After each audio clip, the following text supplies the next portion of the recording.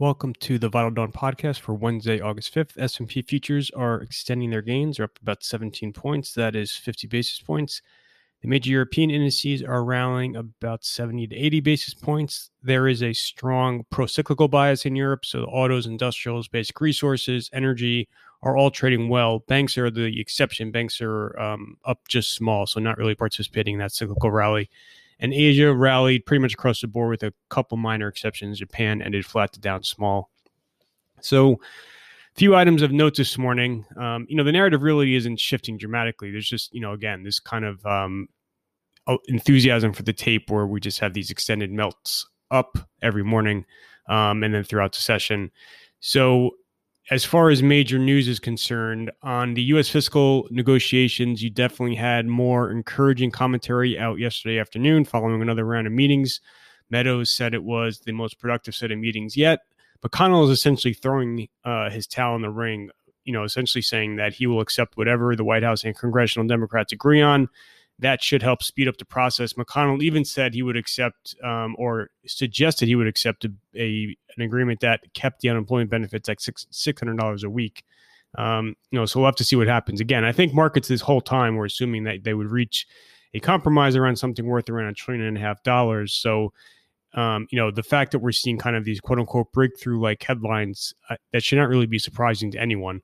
Despite some of the rhetoric about how far apart they were, again, I think most people assume that they would reach a compromise. So they are moving forward.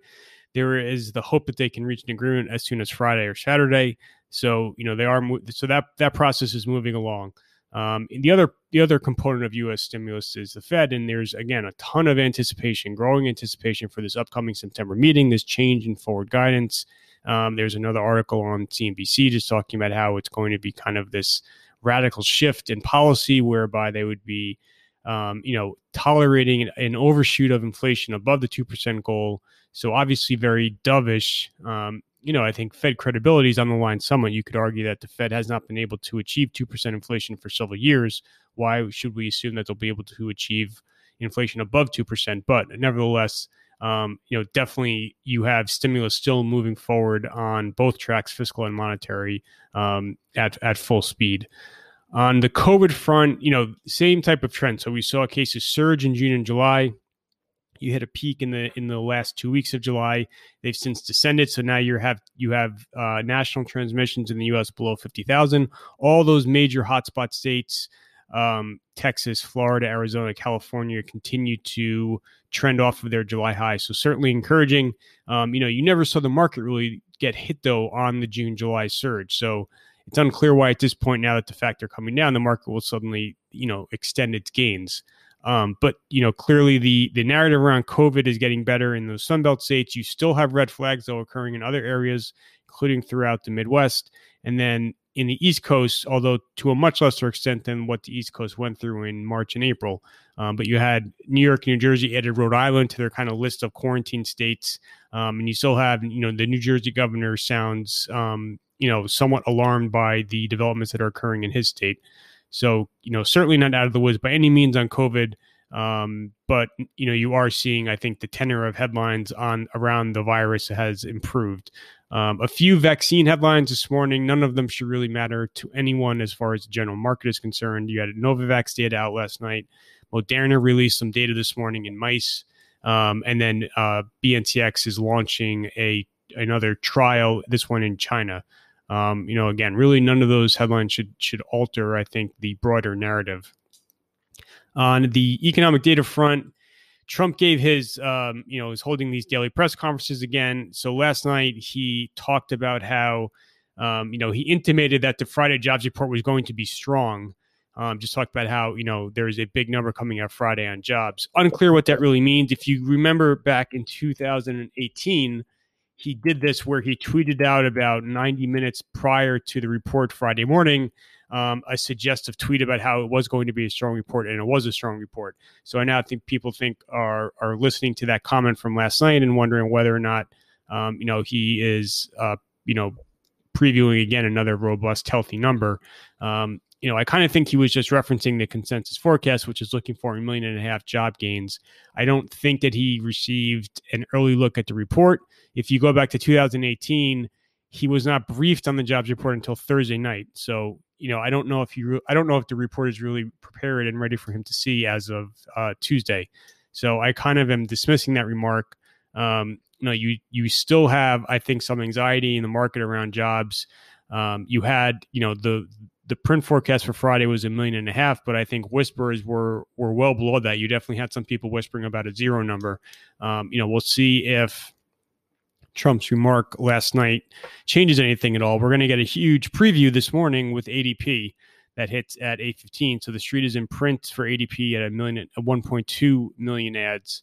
And then tomorrow we get the jobs claims, which will be very important as well, given that you've seen those, trend sideways and then tick up. So again, kind of dismissing that Trump remark from last night on jobs, but definitely that is, I think, helping sentiment this morning.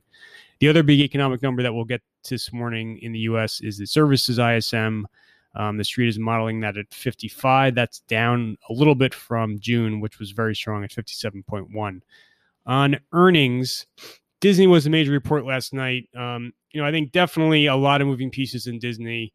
The big takeaway is on the conference call, they talked about accelerating their streaming strategy. So they're going to be putting more content on Disney Plus, launching a few other streaming products globally.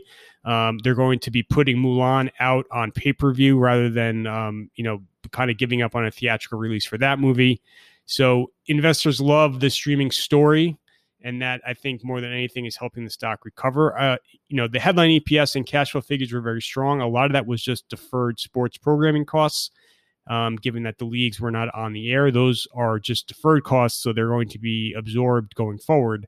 And if you kind of look at some of and they also had a smaller loss in the streaming unit, but the figures themselves, as far as financials, were really not terrific. Parks in particular were very weak, and then on the conference call, management talked about how the park unit is lagging expectations, and they said how the COVID increase in June and July weighed on the parks unit and caused the unit to fall short of their forecasts.